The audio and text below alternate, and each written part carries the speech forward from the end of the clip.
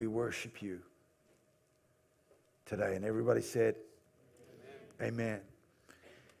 This is a part 2 today of a series that we're doing. And I did say it was going to be a 2-part series, but I'm just telling you right now, it's going to be a 3-part series. Couldn't fit it all in. So I've got to squish it out to another service because there's so much to go through. And it's something I don't want to really rush through. And again, just before I do it, make sure you do sign up for a Connect group. Connect groups are so important. That's where life happens. We can turn up here each week and look at the back of someone's head. That's one thing. But I tell you, there's nothing like turning face to face and doing some fellowship one with another. But this is part 2 of Miracle Matters. And we're really asking the question, are miracles for today? Are the gifts for today? Does God still do miracles today? And as Pentecostals, we're a Pentecostal church. I know many of you will be saying under your breath or whatever, or some of you shouted out, even the last service, they shouted it out. They said, amen, of course he does, brother. Of course he does. And of course you would say that, and you should say that you're Pentecostals. And so for us, we don't always think about that is not a normal part of our Christian lives.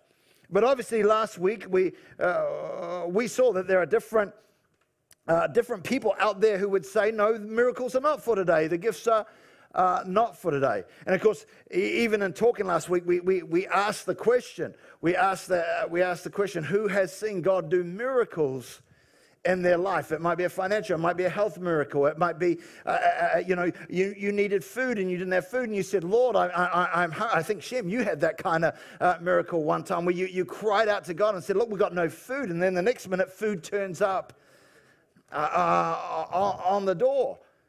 And so I asked who has experienced a miracle. And this service and the next service, that pretty much 80% of the people lifted their hand at some stage of their Christian walk. They have seen something that they would describe as miraculous. And so, again, you cannot deny those experiences. And of course, I had people, I want to thank people who also wrote to me, who took the time to write to me and tell me their miracle stories over the course of the week. There was one family who were not able to be at church, but they watched the service online, and they wrote to Anita and said this: please tell Adam that his sermon was absolutely incredible, and we just think he's so amazing. No, they didn't say that. They didn't say that. They just left that all out altogether. But they said, please tell Adam that at 6 weeks old, we were told by intensive care doctors that there was nothing more they could do to save our son, and that if we believed, we should pray. You know it's getting serious when the doctors tell you to pray. And they said, our son is our miracle. I said to Anita, ask them back, how old's their son today? Their son is 22. All of us in this room will have stories of miracles and things that have taken place, that there's no other way to explain it but God. But as we discovered last week, there are those who would say no to that question. And that's why it's important for me as believers, you know not just what you believe, but why you believe it. We can just say, yes, I believe it, but why? What do the scriptures say? What do they actually teach? Because as I said, this is a controversial area. For many, I understand there are 2 camps. When it comes to this, there are 2 camps. Camp number 1 says basically miracles have ceased with the death of the apostles and are no longer necessary, as we have the perfect word of God in its entirety, and therefore there is no need for them any longer. And those holding to that view are generally known as cessationists. They believe the gifts are not for today. And I just want to clarify something here. Cessationists do not say God can't do miracles today. They would say that is not the question. Can God still do miracles in the world today? They would say, of course he can do miracles. He's God. If he so desired, he could do miracles. They would say, rather, the better question is, does God still act in this manner today? The cessationist would answer, no, God no longer acts in this manner today, which sort of leaves us at the same place, but that just gives you a little bit of a understanding of what a cessationist would say. Camp 2, of course, and I fall into this camp, is the gifts are for today. Thank you for that one amen. I said the gifts are for today. Miracles are for today. They never ceased with the apostles, and they can and do happen today. In other words, they're normative.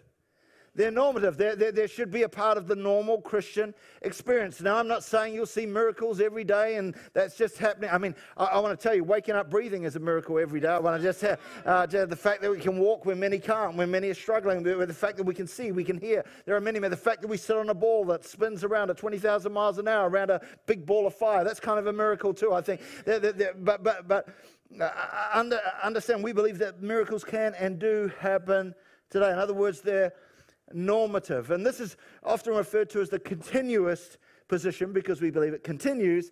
And so that's the camp I fall into. Now, of course, what is true or false can only be established really in the light of God's word when it comes down to it, which is not, as I said last week, not as simple as it seems, because both camps would say they're right and they've studied the word and that's what the word of God says. So it's never as simple as it sounds, and they'll have scholars on either side that will debate it till Jesus comes for sure. So there's plenty of debate about it out there. And the other thing is, the truth is, our experiences, as amazing as they are, actually cannot be used as an argument for our position. They can't. You can't just use experience for an argument for our position. In the same way, one's lack of experience or negative experience cannot be used as an argument against a position either. It just comes down to, what does the scripture say?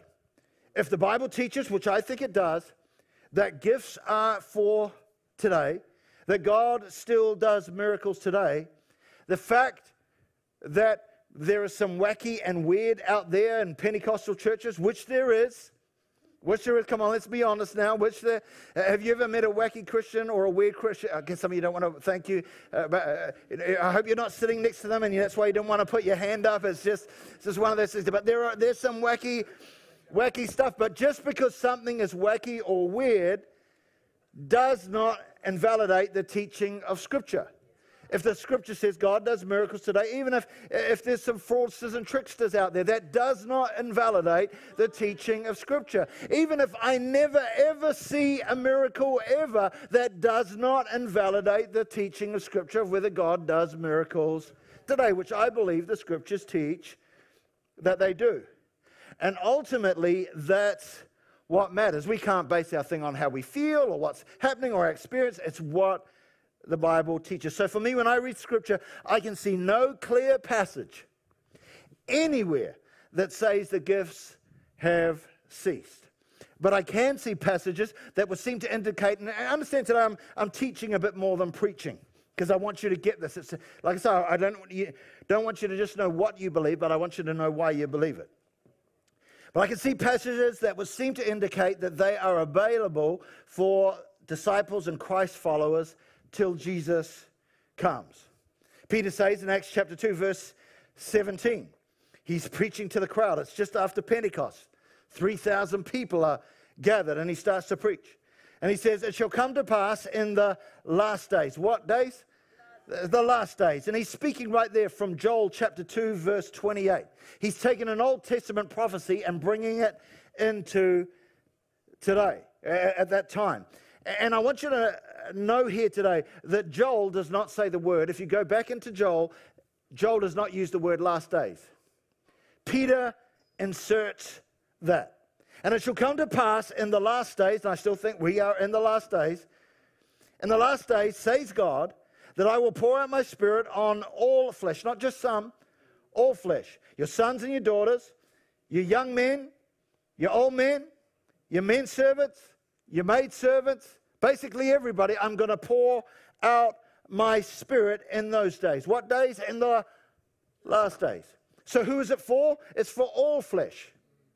It's for all flesh. It's not just for the apostles, just not for the chosen ones or whatever. It is for all flesh. Peter goes on to say a little bit later in Acts chapter 2, verses 38 through 39. And this is what's known as the Peter package. Because he's preached to the 3,000. The Bible says they're cut to the heart. And they say, what must we do to be saved? And so Peter says this. Then Peter said to them, repent. Repent. What does that mean? It means turn away. Turn away from your sin and turn towards God. I think that a little bit of that's lost today in today's church. We need to understand. We just say, well, we can do whatever and just go with the flow, and Jesus loves me here.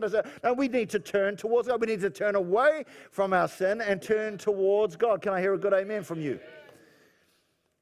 He said, repent and let every one of you be baptized in the name of Jesus Christ for the remission of sins, and you shall receive the gift of the Holy Spirit.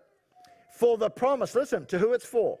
For the promise is to you and to your children and to all. Everybody say all. In the Greek and Hebrew, all means all. And to all who are afar off, as many as the Lord our God will call. Has anybody been called here today? Come on, friend, you've got to know that. I just need to see another hand. Some of you are not too sure. You did not choose him. He chose you. Anybody called here today? He's called you. It's for you. And there's no doubt when we read Scripture, there's no doubt that God used the apostles to do signs and wonders. In fact, Hayden read it out before. There's no doubt the apostles moved in power. They did. Acts chapter 2, verse 43. Many wonders and signs were done through the apostles. They were the 12 disciples. Many signs and wonders were done through them. But was it only the apostles that he did signs and wonders through? Well, the answer is no.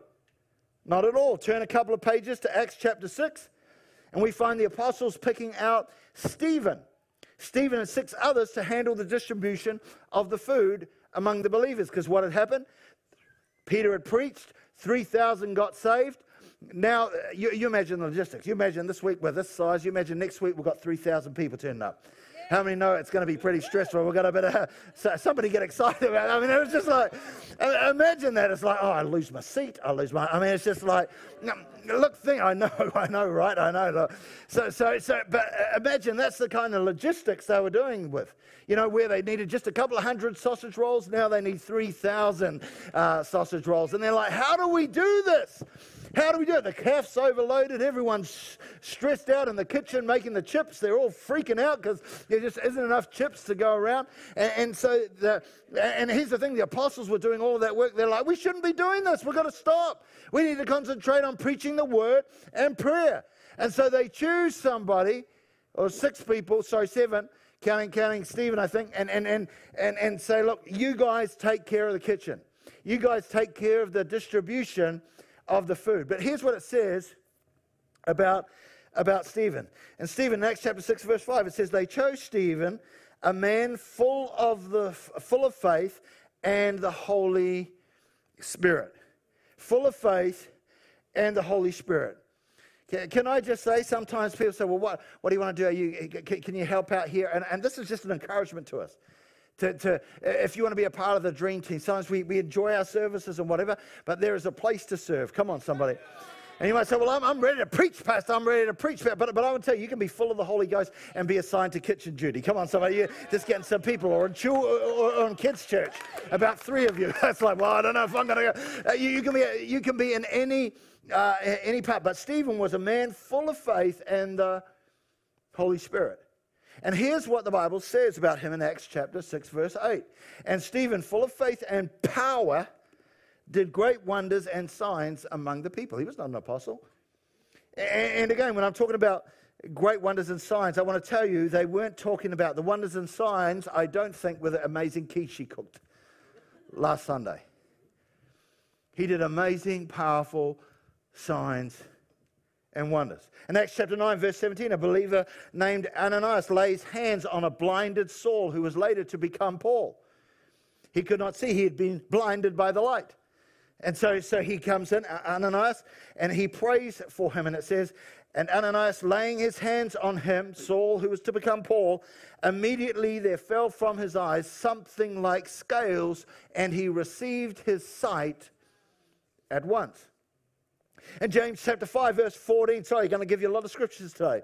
James chapter 5, verse 14, specifically says for us to do this. Is anyone among you sick? Let them call the elders of the church to pray over them and anoint them with oil in the name of the Lord. And the prayer offered in faith will make the sick person well. The Lord will raise them up. Now, when you read it, it sounds pretty simple. Now, but for cessationists, they'll say on this scripture that this scripture isn't talking about the gift of healing. And okay, if it isn't, what is it talking about? Anyway, let's give them that for argument's sake, that it's not talking about the gift of healing. But the question back is this. When I read this from the plain reading of Scripture, just when you read it, if you've got no theological degree, if you just read it and see what it says, from the plain reading of it, it seems to be that this is a normative practice in the church, any church. Elders pray in faith, and the sick person will be made well. I'm not saying it means they're always made well. I'm not saying it's some kind of formula. If you just do these 1, 2, 3 steps, I'm just saying this is what the Scripture says. It's a normative practice in the church anywhere. Get the elders to do that. So I would say to the cessationists, I would say this today. If a person was healed instantly through such a prayer offered in faith by the elders, would that not be miraculous? I mean, if somebody came in and they needed, and they've got a situation and they needed a healing. It's not gradual. I'm not talking about, doesn't say, I mean, it could be gradual. It allows for that. But say somebody comes in and are instantly healed. Just like I told you about my back last week. Someone prayed and it was gone. It was gone. And so I can't deny it. It was gone. Would that, if some situation, big, small, whatever it is, comes in, would that not be miraculous? I would go, that's kind of miraculous. Because that's not normal. That's not how it's actually life goes like that. You know, it might take a few weeks to get over that, but instantly healed, I would say that's miraculous. Therefore, we could conclude that miracles have not ceased today. Now, the cessationists, as I said last week, and this is what I want to just dig into for a little bit today.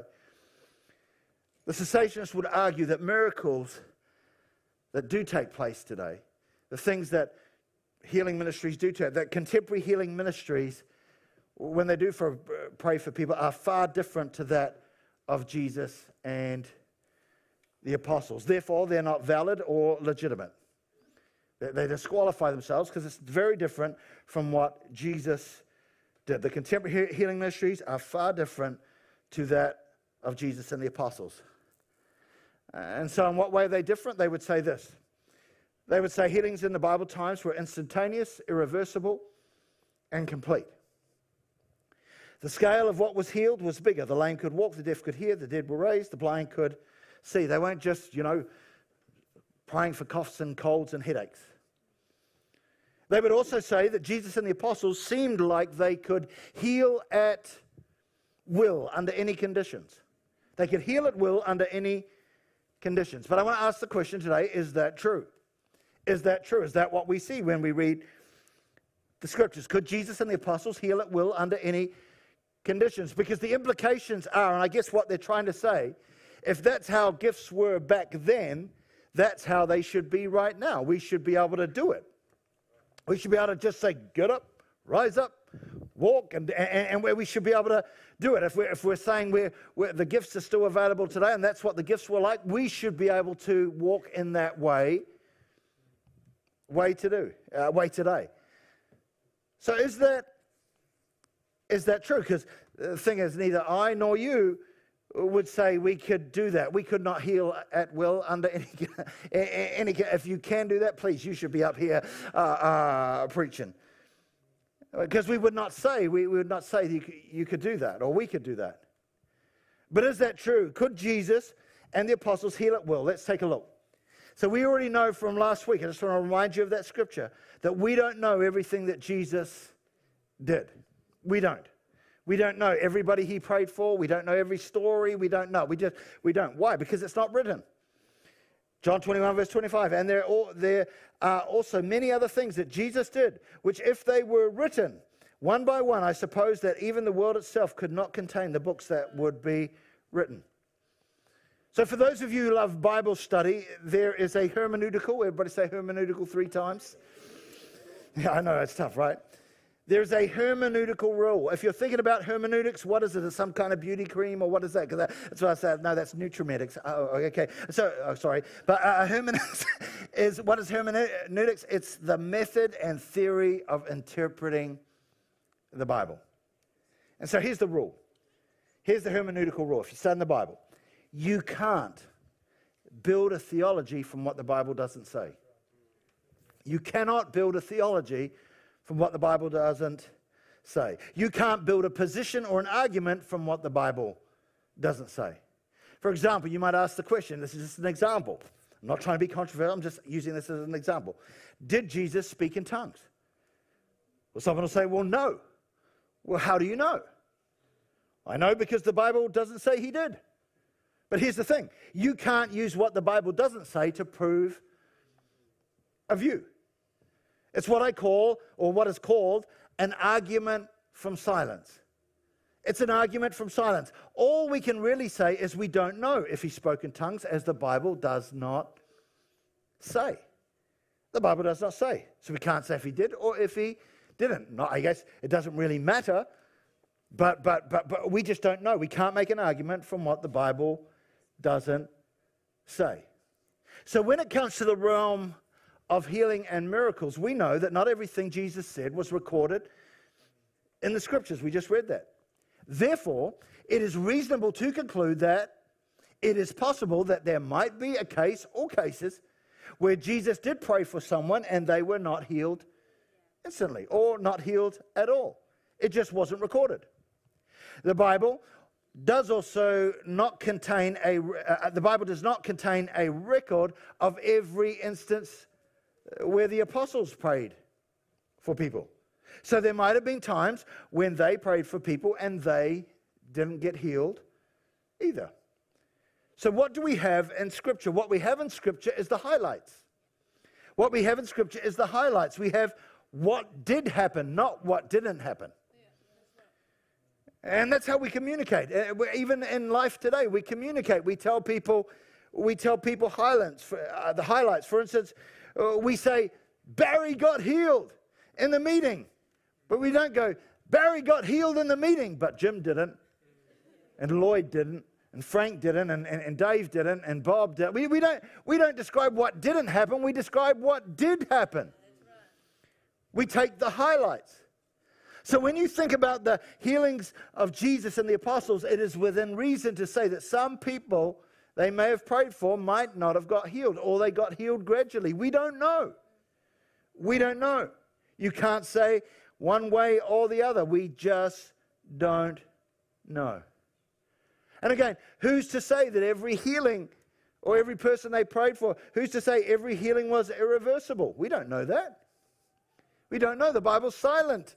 The Bible's silent on it. We do know that Lazarus was, he rose, Jesus rose Lazarus from the dead, but we do know Lazarus died again. In fact, I'm just sorry to tell you the bad news, everybody who Jesus healed and prayed for died.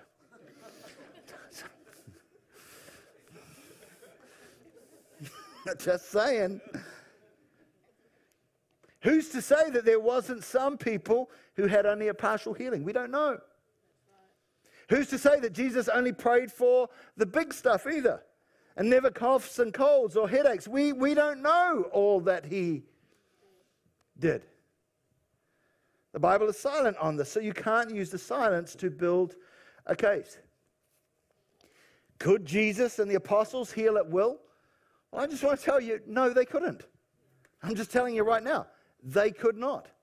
They could not heal at will. Please understand, when I'm saying this, oh, how dare you? Jesus, no, he could not. Please understand, I'm not telling you this to say that somehow Jesus and the apostles were lacking in some way. I'm not trying to prove that as a point. I'm telling you this so as to compare what happened then when they prayed for healing and as much as what happens now. It's kind of similar. If we understand that Jesus could not just on demand pray for everybody, walk through the hospital, go and get up, it's kind of similar to today. If they couldn't do it at will, well, neither could we. If you say, if you don't, If you don't believe me, here's one thing. See, the Bible is not silent on this. Consider this. Jesus turns up with his homies at his hometown. And he turns out, yo, I'm here. And they're like, oh, aren't you Joseph's boy? Don't we know your brothers? Don't we know your sisters? You know, who are you? And I don't know if you remember what happened. I mean, the Bible tells us that he couldn't do anything, couldn't do any miracles. He couldn't do it. He couldn't. Mark chapter 6, verse 4, Jesus said to them, a prophet is not without honor except in his own town, among his relatives, and in his own home. He could, speaking of Jesus, he could not do any miracles there, except, and I think this is a little bit funny, except lay his hands on a few sick people and heal them. Maybe some coughs and colds and headaches, right? Here's the thing, we don't know. We don't know. But a few sick people there, maybe not too serious, but he took care of the small stuff right then. I'm going to tell you, Jesus cares about your small stuff.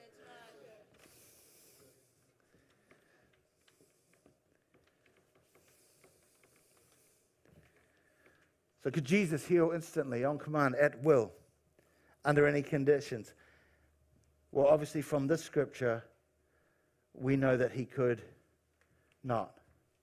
And because we know that, because we know and understand that he could not do miracles at will under any conditions, we go, well, that's kind of like today.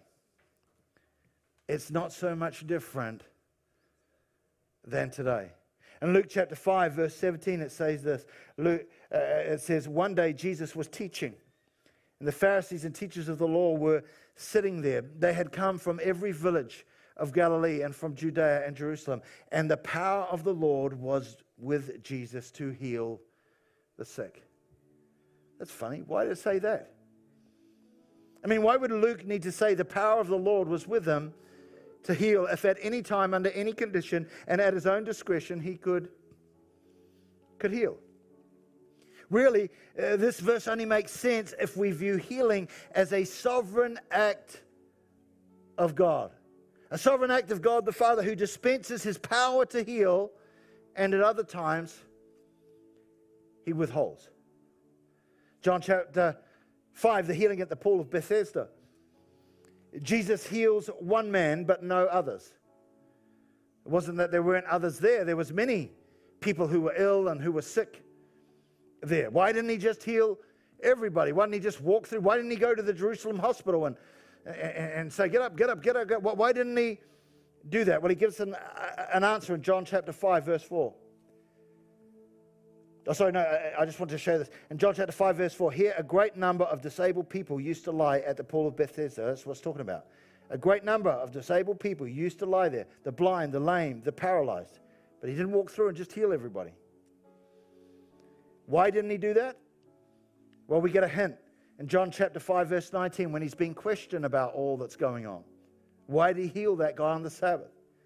And Jesus says this, very truly, I tell you, the Son can do nothing by himself.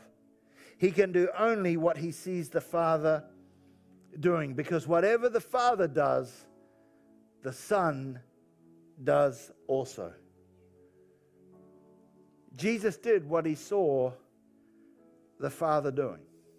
He could do nothing by himself. Interesting. What about the apostles?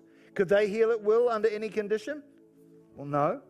Paul was unable to heal his friends, Philippians 2, verse 25, but I think it is necessary to send back to you Epaphroditus, my brother, co-worker, and fellow soldier, who is also your messenger, whom you sent to take care of my needs. For he longs for all of you and is distressed because you heard he was ill. You heard he was sick. This guy had been sent to look after Paul, was sick. Indeed, he was ill and almost died. But God had mercy on him, and not on him only, but also on me, to spare me sorrow. He got so sick he was going to die. I don't know how many times Paul prayed for him. I'm guessing he prayed for him, but he was so sick, Paul thought he was going to die. He said he eventually got better, and I just thank God, it spared me sorrow upon sorrow. If that's not clear enough, Paul writing to Timothy in 2 Timothy 4 verse 19, greet Priscilla and Aquila and the household of that guy.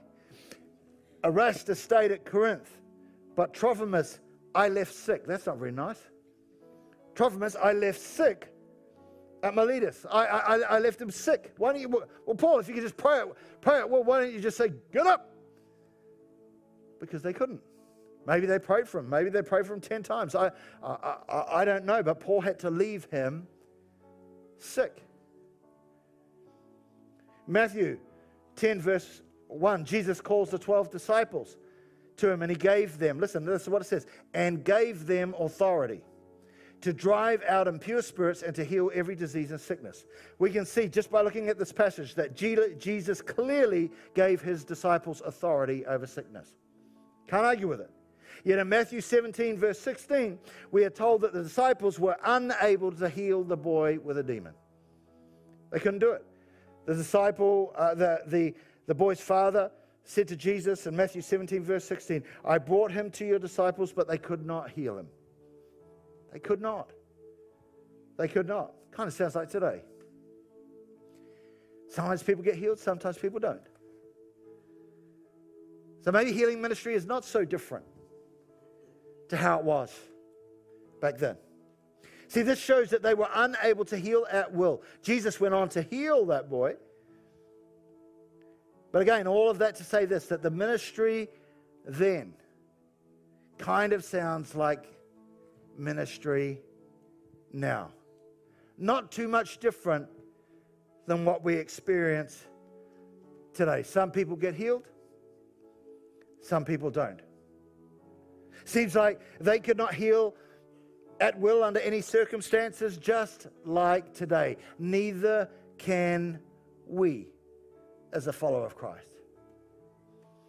Now, as we come to a close, it's clear from those verses that we read that Jesus gave authority to the 12 disciples, the 12 apostles. He gave them authority to heal. But please understand, this authority was not only given to the 12 apostles. It really wasn't. In Luke chapter 10, he sends out the 70 or 72, depending on which version of the Bible you have. It's either 70 or 72. It doesn't matter how many, it's the content. In Luke 10, he sends out the 70 with that same authority. Who were the 70? We don't know. Maybe they were just regular believers like you. Maybe they were just normal Christians like you. People just like you. We don't know their name. What we do know is that God used the 70. They came back going, jump and shout and going, man, that was amazing. They came back pumped. They were on fire for what they saw God do.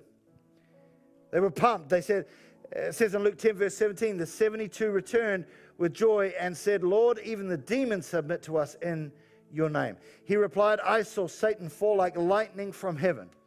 I have given you authority. Again, here it is. I have given you authority to trample on snakes and scorpions and to overcome the power of the enemy. Nothing will harm you.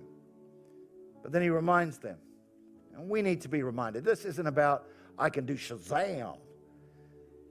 Watch me move. Look at what I do. You need to be reminded. Jesus told them, however, do not rejoice that the spirits submit to you, but rejoice that your names are written in heaven. Who were these 70 unnamed believers? Could they be Shane? Could one of their names be Robert? Could one of their names be Chris? Could one of their names be Katrina? Could one of their names be Tony? We don't know.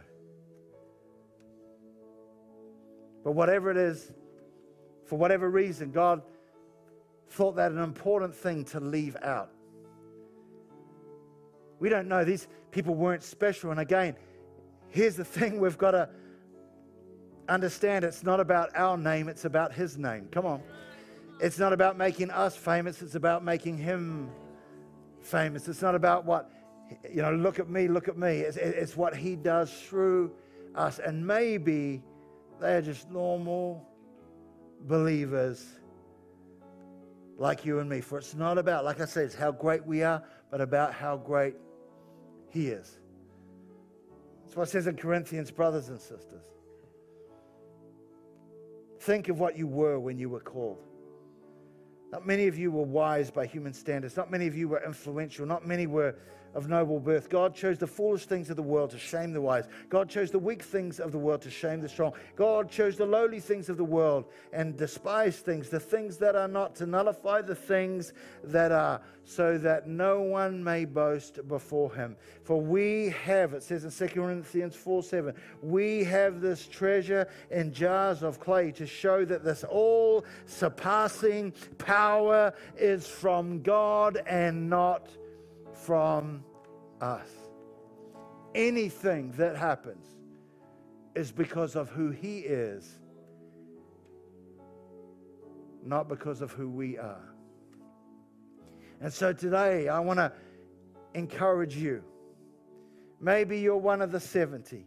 Maybe your names. You've got to understand today that you've got to understand where you walk, where you go, in your workplace, in your school, whatever it is. You've got to understand that same God has given you authority. I can't find any place where it says that has ceased, where that has ended. That same God, the God who is the same yesterday, today, and forever, as He did then, He will do now, and that you can be used of God. No one needs to know your name, but we do need to know His name. Can I hear an amen? In part 3, I want to look at a couple of things. I want to look at what about those who lead healing ministries and who wear glasses? Why can't they just sort it out? What's wrong with you? You're going around healing, you've got glasses. We're going to talk about that. Number 2, I want to talk about, can we really, as it said there before in the scripture, can we really trample on snakes and scorpions? I mean, some people in some crazy places in the world think they actually can. Let's talk about that. Can we really trample on snakes and scorpions? And will nothing ever harm us? Well, let's talk about it. Then the third thing, and just thinking of snakes and scorpions, I've been at places, I've been in countries where we don't have snakes, so we don't have to worry. We're off the hook on that. But I know I went to give Anita a scare one time in the jungle in India, and she was coming out of a drive, and I thought I'll give her a scare. And as I ran into the bush to hide, I looked down and you want to know what happened? I'll tell you next week. Yeah, that's just how it's gonna. Good picking. And the last thing I want to do next week is just look at what are some of the do's and don'ts of praying for people, because sometimes we say some stupid stuff. And so I want to look at that. Every head bowed and every eye closed. No one looking around. Again, I just want to ask this question. If you're here today and you know you need to get right with God, you know that you're far away from Him, you know that even as I'm speaking right now, you sense the Holy Spirit in your life saying you need to respond to this. What the pastor's saying right now, you need to respond to it. If you're here today and you do not know Jesus Christ, you might be saying, well, you don't know how bad I am, Pastor. Friend, it's not about how bad you are. It's about how good God is. Listen, there is no other way. All have sinned and fall short of the glory of God, but the gift of God is eternal life through Christ Jesus. Would you give your life to Him today? There'll be some people here today, and you know you need to respond to that. With every head bowed and every eye closed, in a moment, I'm going to pray a prayer that says, Jesus, come into my life. Be not just my Savior, but be my King. Be the Lord of my life. If you know you today need to get right with God, and you're saying, Pastor, would you include me in that prayer? If that's you and you want to be included in that prayer, you want to get right with God today, don't delay, don't take a second. Wherever you're sitting, would you just put your hand up and say, that's me, Pastor. Would you include me in that prayer? You know, thank you down the back there. Anyone else? You know you need to get right with God. Put your hand up nice and high so I can say, thank you over here. Thank you here. Over to this side. Anyone else? You know you need to get right with God today. All right, slip those hands down. Let's all pray this prayer together. Lord Jesus, I come to you today, a sinner in need of a Savior. Today, I turn away from my sin and turn towards God. I repent and desire to follow you with all my heart, soul, mind, and strength. Be my Lord and my Savior. Amen. If you prayed that prayer today, the Bible says you're born again. Friend, if you prayed that prayer for the first time today, as you're walking out of the auditorium, pastors will hold up a gift pack. And in that gift pack, tells you it's a New Testament and tells you a little bit about the decision you have made today. I want to encourage you. Keep coming to church. Keep learning. Keep growing. And seeing how God can use you. It's not the end. It's not the final thing. It's the beginning of your journey with God. Can we just stand and thank God for those who said yes to Jesus today? Hallelujah. Hallelujah. Amen. Amen. Just before I pronounce a blessing over you, I want to remind you, if you need prayer for anything, over to the side there's a prayer station. You go there, there will be people there ready to pray for you. Whatever need, big or small, you need healing, whatever it is, there will be people to pray for you, no matter what it is that you need prayer for. Please avail of that. Would you put your hands out like this? And let me pronounce the blessing over you. The Lord bless you and keep you. The Lord make his face shine on you and be gracious to you. The Lord turn his face toward you and give you peace. And everybody said, Amen. Come on, let's give Jesus some praise in the house.